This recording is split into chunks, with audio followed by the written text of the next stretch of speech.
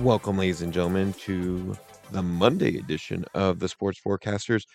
Last week we ran into some illnesses, some technical difficulties, so we didn't get out on Friday like we normally do, but I wanted to get out a shorter episode this week in lieu of the NBA play-in tournament. This will be year two of the play-in tournament. And so what I'm going to do is I'm going to make a few picks on a few of the games, get my logic behind them, and we're going to roll with it from there. And then we'll have our regular episode this week on Friday. So you get a 2-for-1 this week since last week I dropped the ball. So to start things off, we're going to look at the play-in tournament. We're just going to go in order of when the games show up, not necessarily the time order, but the order by the date that it happened. So without further ado, we're going to look at the Eastern Conference play-in tournament matchup of our 7th and 8th seed. The Brooklyn Nets play host to the Cleveland Cavaliers. Cleveland Cavaliers have been a good story this season of becoming one of the worst teams in the last NBA season to one of the better teams, and for much of this season, one of the top 5 teams in the Eastern Conference. Towards the end, they slipped down quite a bit to be at the 8th seed. They started off strong in the season, but usually when you're a young team, it's hard to keep that kind of momentum throughout the season. With minimal veteran presence on the team, it just didn't translate to them staying above the play-in tournament. Brooklyn Nets, their descent into the play-in tournament is not surprising considering Kyrie, for the majority of the season, could not play at home games. Kevin Durant had an injury, his knee sprain, for much of the season. And then, for me, a baffling trade of dealing away James Harden. But in reality, when you look at James Harden, if the man's unhappy of being there, he will not play well for you. So moving him was a must. They had to. Unfortunately, they have not won that trade up to this point with Ben Simmons yet to play, and he's not going to play in this game. But let's look at the matchup itself. So, throughout the regular season, the Nets went 3-1 against the Cavs earlier. Last time they met was actually this past Friday, where the Nets beat the Cavs 118 to 107. When the Cavs beat the Nets during this series, it was when Kyrie and KD were not playing. Kyrie, because it was a home game for Brooklyn, could not play because of the vaccine mandate. And then KD just recently suffering his knee sprain. So, what are we looking at for this matchup? Well, we have first Jarrett Allen is confirmed to be out in this, so huge blow to the Cavs, something they needed. They needed that presence down low, that gritty presence down low. Without Jarrett Allen, that seems to be a piece that will cost them dearly. And I see the Nets winning this game. The spread's at 8.5 in the Nets' favor, and I think the Nets cover. I think the Nets win at least by 9, if not by 10. They're just going to cover this. They're going to take control of this game early and put the Cavs into an offensive rhythm they don't want to be in. KD and Kyrie want to take care of business early and soon to get themselves ready for the playoff matchup when they go against the number 2 seed in a rematch against the Bucks. So I say the Nets stamp their ticket in the playoffs on Tuesday night and move on to face the Bucks. On the Western Conference side, we have the Clippers versus the Timberwolves. Now, this one's a very close matchup. The spread has it at -3, but that's not what I'm going to look at. I'm going to look at the over/under of 230. But before I get to that, during the regular season, they were split in their meetings.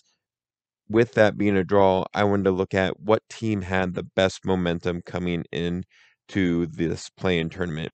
When you look at the Timberwolves, they are a huge surprise. They were the bottom of the Western Conference. I want to say the sixth worst team, sixth from the bottom last season, and now they find themselves being the seventh seed in the Western Conference. So hats off to the Timberwolves for turning the franchise around. Karl Anthony Towns was able to flourish this season with his teammates, but the Clippers have been very scrappy, and they were a team I was okay with before the season started.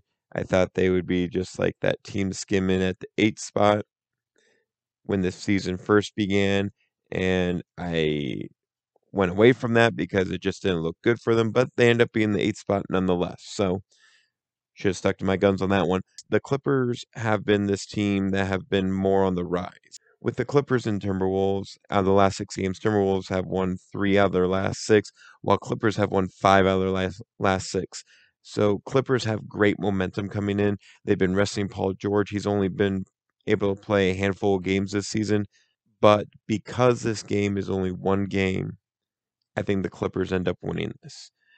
Timberwolves are the young team. They're not as experienced in dealing with the playoff pressure, so I think for this round, this matchup, they fall a bit short, and the Clippers end up winning this. But I'm not going to go by the point spread of 3.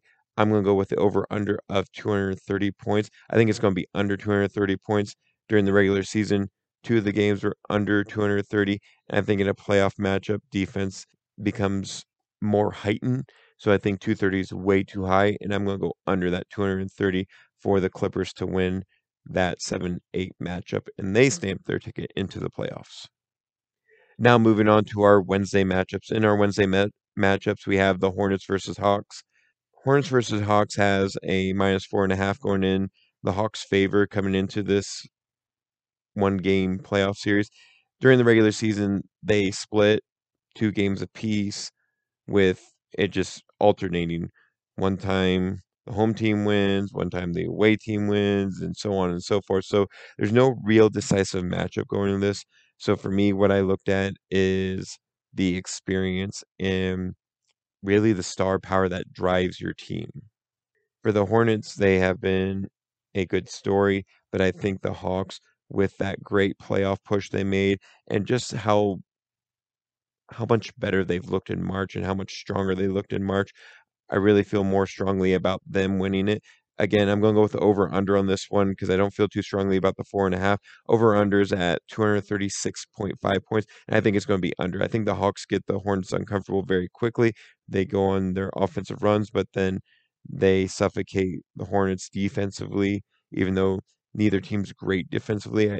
The Hawks do tend to have their moments of where they can get you into bad stretches. And I think that shows up here in this game. So I have the Hawks winning, but the over under is what I would look at for a betting prospect with them going under 236.5 points.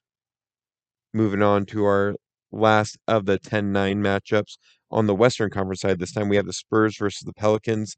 And for this one, with the Spurs versus Pelicans, a lot of new faces for the bottom of our play-in tournaments here, different names, different teams than the season before.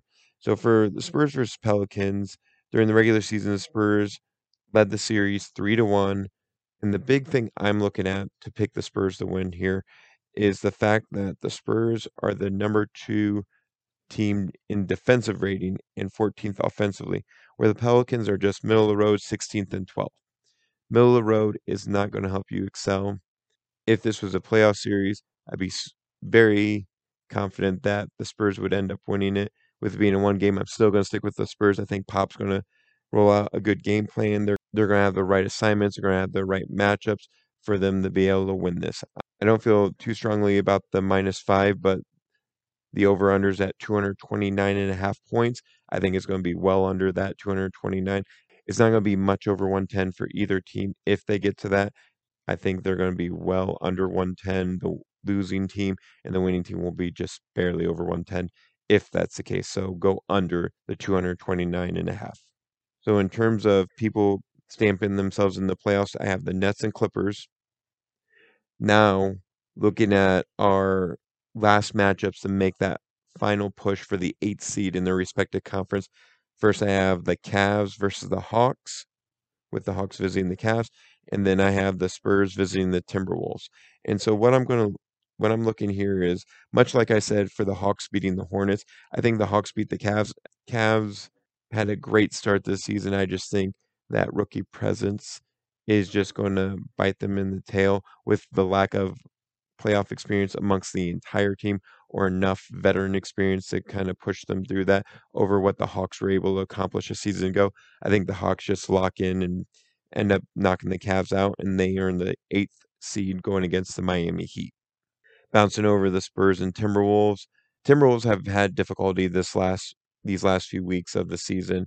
They're very up and down, back and forth, but I think the Clippers' loss will wake them up, and they'll do just enough to get past the Spurs, so I think Timberwolves advance. For the Eastern Conference, I have Nets as the 7th seed. I have the Hawks as the 8th seed. Then for the Western Conference, I have the Clippers as the 7th seed and the Timberwolves as the 8th seed. We'll see how those all shake out when we come back. When we come back with our next episode coming out this Friday, looking at the playoffs, picking those matchups for the playoffs, as well as making some Major League Baseball projections. Tune in for that episode. Thank you so much for tuning into this quick episode, looking at the NBA play-in tournament and seeing where I think some things are going to go. Again, I only looked at the spread for those first round games because right now they don't have spreads for those next games. And by the time the next episode comes out, those play-in tournament games will be pretty well concluded. So thank you for listening to the Sports Forecasters. I'm Nick Alvarez, and I'll see you next time.